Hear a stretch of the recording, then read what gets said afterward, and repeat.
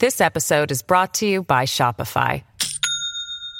Do you have a point of sale system you can trust, or is it a real POS? You need Shopify for retail. From accepting payments to managing inventory, Shopify POS has everything you need to sell in person. Go to shopify.com/system, all lowercase, to take your retail business to the next level today. That's shopify.com/system. Hello and welcome to episode 172 of the UK True Crime Weekly podcast. I'm Adam. Thank you so much for joining me today. Sorry it's a bit late, but my microphone died yesterday after 130 episodes. Have you ever had a neighbour who you really disliked and who maybe made life very tricky and deeply unpleasant for you? Me too. But today from Warwickshire, we look at the real family from hell that you really wouldn't want living anywhere near you. Before we start, a huge shout out to Carol Wood, who won the Facebook group competition and will be joining me and Mike from the Murder Mile at our next live show in March. Tickets for sale at uktruecrime.com.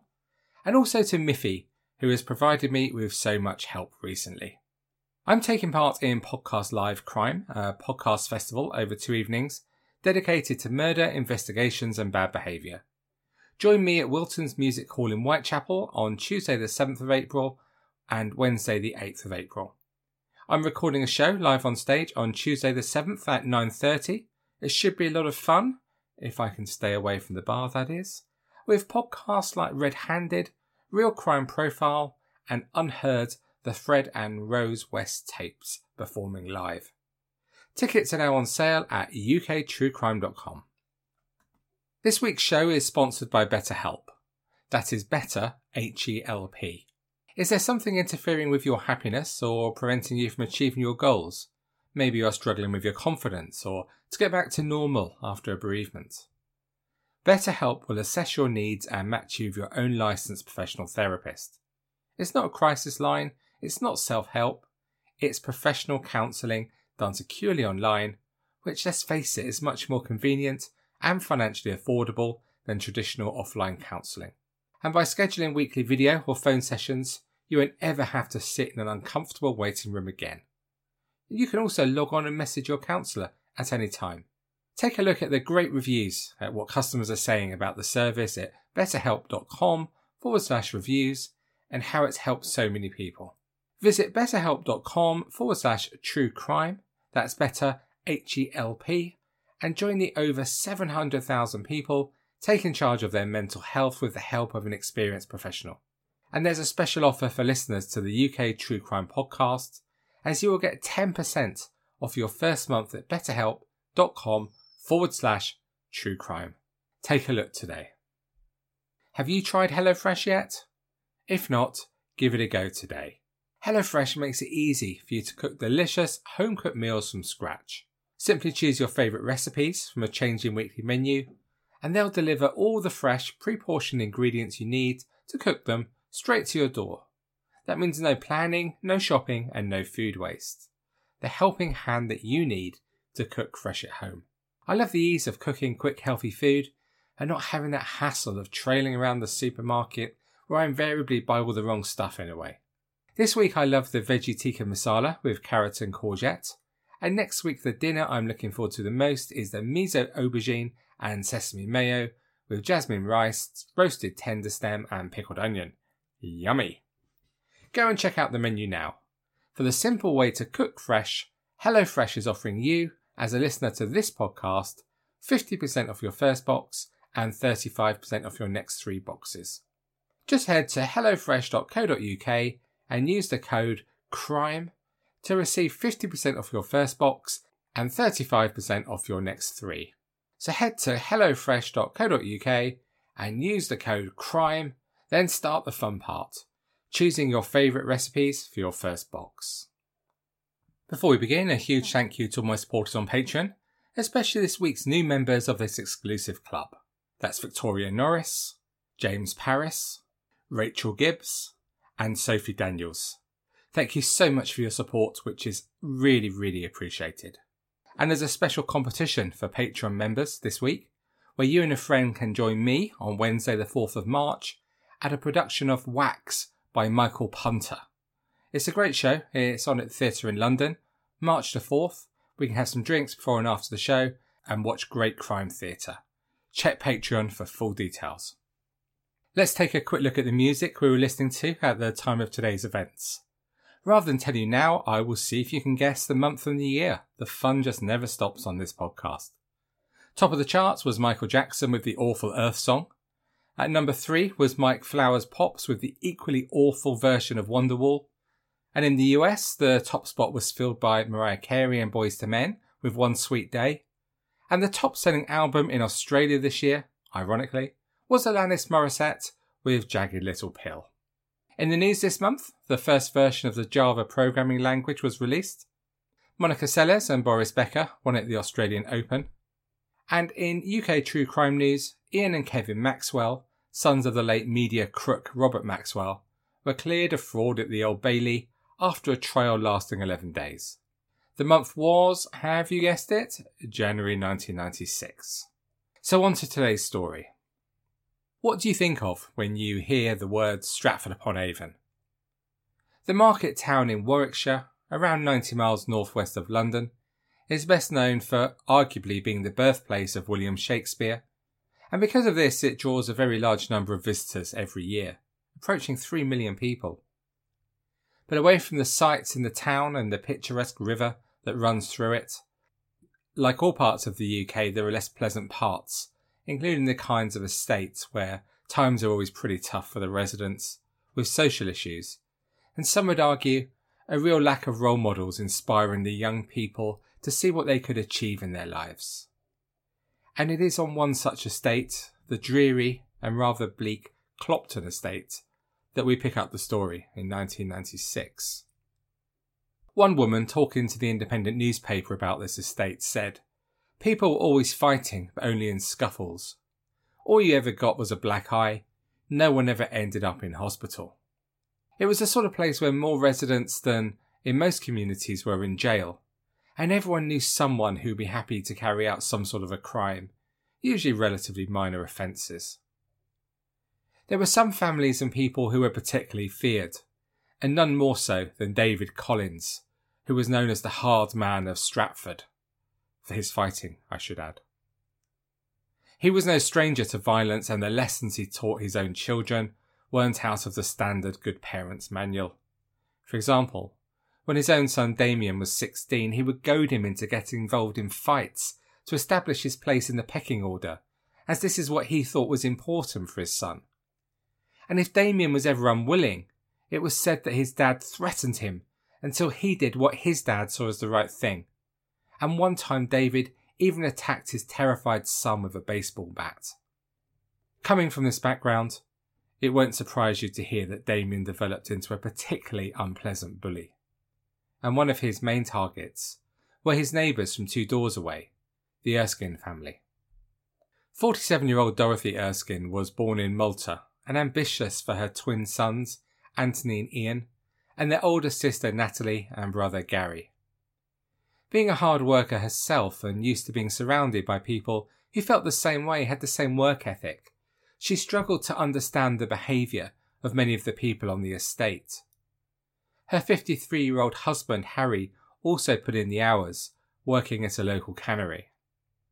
Their protective parents tried to distance their boys from the kids of the estate, and Anthony, who was academically strong, went to school some distance away. But the fact the family were different caused them issues. Particularly anti the family were the Collins family 2 doors away. He saw them as stuck up in their attitudes, as they had bought their 3-bedroom home, and they perceived that they tended to look down on some other people on the estate. Again, talking to the independent newspaper, one local resident described how she saw it. The Erskines thought they were topper than everyone else. I think it was because they have a bought house and they are more respectable. And another eloquent neighbour said, they thought their kids were more than Borstal kids, living where the shit don't stink. But another neighbour provided a much more charitable view of the situation. Look, they worked hard for their kids and suffered from jealousy. And of course, the final analysis is the correct one. They were terrified by the lack of ambition and drive all around them in the children, and sadly many of the parents. All they wanted was the very best for their children, as most parents do. The two brothers, although very different, were very close and looked after each other, watching the other's back whatever the situation. Ian was 6 foot tall with a real temper, which got him into a fair amount of trouble. Nothing serious, but just a few bits and pieces. He struggled academically and socially, finding it very hard to make friends. He attended a special school for children with difficulties, and when he left school he managed to find a job after struggling for a long time to find one. But keeping the job proved very difficult for Ian, and within weeks he had been let go. He'd struggled with bullying growing up, and his supportive parents and siblings were his constant rock amidst all the turbulence of his young life. Anthony was very different. He was very popular with a wide circle of friends. Physically, he had a much smaller frame and build, and he was kind, funny, resilient, and particularly calm whatever the situation. He'd enjoyed a holiday job when at school at Stratford Egg Farm, if that's the term, enjoying it. But he then moved on to the Debenhams department store, which he enjoyed, and he was a really strong performer. When we joined the story in January 1996, he'd done well and recently won the Employee of the Month award. As much as anyone can have a bright future in high street retail, Anthony seemed to be heading that way. That is, unfortunately, as we hear so often on this podcast, until one perfectly normal, unremarkable day in January, when everything changed. One of 16-year-old Damien Collins' mates was 22-year-old Mark Hemmons. Between them and their pals, the two boys abused the whole of the Erskine family, shocking as it is to hear even the parents. There had been so many incidents, including threats to damage the family car and smash the windows of the house, in addition to the everyday verbal abuse suffered by all the family members. It was the evening of the 3rd of January, that depressing time when Christmas and New Year are over, the resolutions have already been broken, and life is getting back to normal. 53-year-old Harry Erskine was walking home from work to his house when he saw Hemmons, Collins and others hanging around on a street corner, as was often the case. Hemmons, who had been drinking, went up to Harry aggressively saying, "I hate your guts, Erskine. What are you going to do about it?" Sensibly, avoiding trouble, Harry just put his head down and hurried back to the house, being the bigger man. When there, he told the rest of the family about the upsetting incident which had just occurred. His son Anthony got to his feet, saying to his dad that he was going outside to talk to them and sort it out. But what happened next was just the most appalling unnecessary violence. Just by his own front garden, Hemmons pushed Anthony over, and then Collins and others joined him attacking Anthony. Anthony went down under the rain of blows, and trying to protect himself he curled into a ball, at least trying to shelter his head and his groin. His dad Harry came to the door to see just a few feet from him his son being brutally attacked, with Hemmons and Collins using his head as if it was a football. The attack only lasted 2 minutes, but Anthony, who was only a very slight 7.5 stone man, was left lying unconscious on the ground. And tragically, Anthony choked on his own blood, and he died on his own front garden that January evening. He was just 19 years old when he had his life cruelly snatched away. The cowardly pair of attackers raced away from the scene, heading just over 10 miles away from the incident to Shipston-on-Stour, where they hoped to stay with friends. But for whatever reason, this didn't quite work out, and they then had to make the long journey back to Stratford on foot. I wonder how that felt for them and how the conversation went. Were they elated at what they'd done? Or now were they just terrified young men who had realised too late that such terrible violence always has wide-reaching repercussions for so many people? Either way, they were very much amateurs, and the police soon found them hiding in the loft of a nearby house and took them into custody. When interviewed, they admitted they'd been at the scene of the attack and had taken part in the violence, but they said that murder had never been their intention. They were charged with murder. The 10-day trial took place at Birmingham Crown Court, and at the conclusion, the jury of 7 women and 5 men took 8.5 hours to return majority verdicts of 10-2 on both defendants, finding them guilty of murder. As the verdicts were announced, reality hit for both. Hemmons held his head in his hands, visibly fighting back the tears welling in his eyes. And Collins mouthed, "No way," shouting to his grandma, "Don't worry," before being led away to the cells to begin his sentence. Delivering the sentences, Justice Keane jailed Hemmons for life and ordered the teenager Collins to be detained at Her Majesty's pleasure. He said, "This was a vicious and cowardly attack, the 2 of you against 1. The worst of the violence was inflicted whilst he was lying quite helpless on the ground." The judge made it quite clear it had been Collins who had kicked Anthony repeatedly in the head, leading directly to his death. After the trial, Anthony's mum, Dorothy, said, "My son has got justice, I am pleased. But my son is dead, and 2 more lives have been ruined. It doesn't solve anything." She told how back in 1988, she had launched a petition to deal with the local people who'd made life a misery for so many, not just her. But she wondered if that had made things worse for her own family, and in her worst nightmares, she wondered if that had contributed to Anthony's death. She said, "Sometimes I wonder if I kept my mouth shut, would my son still be alive? I just don't know what I feel anymore. I can't answer my own question.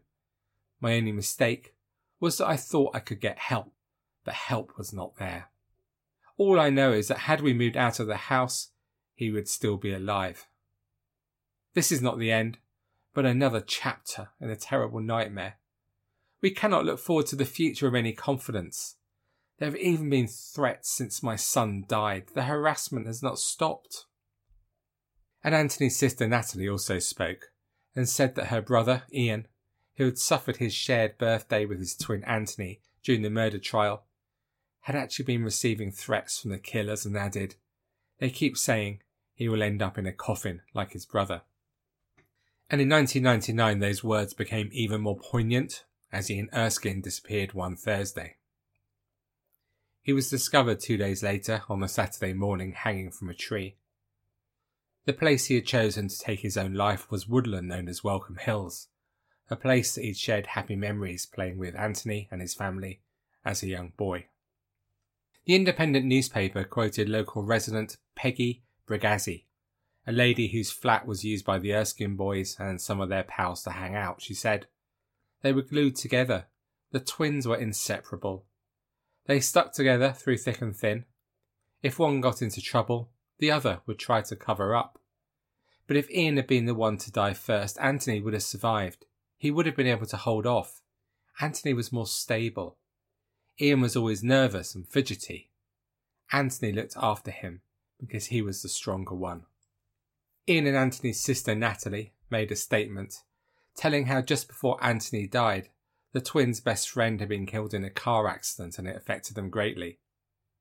And then how following Anthony's death, a lot of Ian's support network disappeared as the popular Anthony's friends found Ian much more difficult to hang around with. He was more abrasive, I guess. And so Ian didn't have that wider support group around him. And then just before Ian's death, he had broken up with his girlfriend, someone else he could talk openly with about his feelings. And this split was made even more painful after Ian found out she'd been pregnant with twins and had chosen to have an abortion. The Independent newspaper reported that after Anthony's death, Ian had been admitted to psychiatric care in recent years, but his mental health appeared to be declining. On the Sunday before he died, he visited Peggy Brigazzi to take her Sunday lunch, a kind gesture carried out by the family weekly, showing just what nice people they were, and Ian had spoken to her that day. He thought his friends had neglected him, she recalled. He couldn't hold a job down, and I think he felt he wasn't doing as well as he should have been. After Ian's death, the mum of Mark Hammonds, one of the men who murdered Anthony, also spoke to the Independent newspaper, saying she felt sympathy for Dorothy Erskine, adding, "She has always been pleasant to me. Even after Anthony's death there was no nastiness, no threats, nothing. But I am grieving too for my son. In the last couple of months I have found myself coming out of work crying, and you don't stop all day. I thought it was all blowing over, but now with Ian dying as well, it's all started again. And also in 1999, finally, tragedy hit yet another family involved in this story. This time it was 22-year-old Leon Collins, elder brother of Damien. He died of a drugs overdose in a flat in Stratford-upon-Avon the day after being released from prison. So what do you make of what we've heard today? It's hard to imagine how the friends and families of the Erskines feel, having lost two of their sons in such dreadful circumstances. And the torment poor Ian must have felt after losing his brother. And can you imagine the reality of living on the estate for a hard-working family just wanting to live their best lives, as nearly all of us do? I found it especially shocking that on the day of Anthony's murder, the gang of louts felt emboldened enough to insult Anthony's 53-year-old dad, Harry. Of course, in the UK, there are other cases of gangs attacking and murdering older people. Most notably, I suppose, the terrible death of Gary Newlove. Do you remember that story? He was murdered outside his home trying to prevent a gang from vandalising his car. As you'll probably know, his wife Helen has campaigned tirelessly for the rights of victims of crime since her husband's death. Take a look at the really worthwhile work she's doing. And what of the two murderers, Collins and Hemmons? In a way, I guess you could argue that we should have some sympathy for Collins, as he was raised in such an unpleasant way.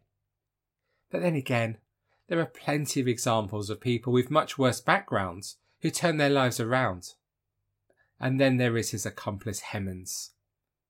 His mum's comments after Ian's death reminds us that his family are too serving a hefty sentence for the actions of their son. And this is the crux of the point we see so many times on this podcast. Those 2 minutes, just 2 minutes of violence, didn't just leave Anthony dead, but also destroyed so many other lives over so many other years.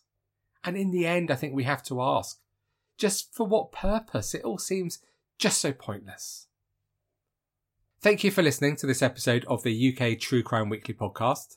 To discuss this story or any other aspect of UK true crime, please head to the UK True Crime Facebook group and join over 13,000 of us. You will be made very, very welcome.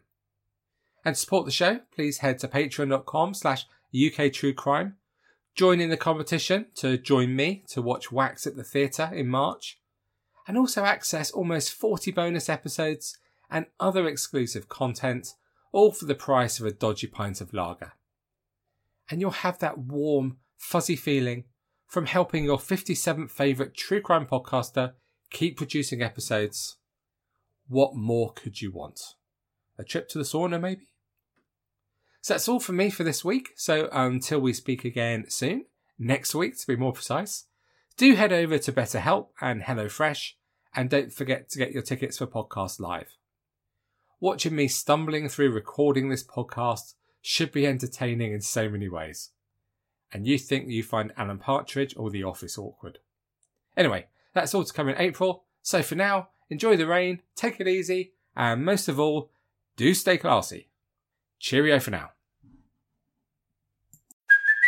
Hey, it's Kaylee Cuoco for Priceline. Ready to go to your happy place for a happy price? Well, why didn't you say so? Just download the Priceline app right now and save up to 60% on hotels. So whether it's Cousin Kevin's Kazoo Concert in Kansas City, go Kevin, or Becky's Bachelorette Bash in Bermuda, you never have to miss a trip ever again. So download the Priceline app today. Your savings are waiting.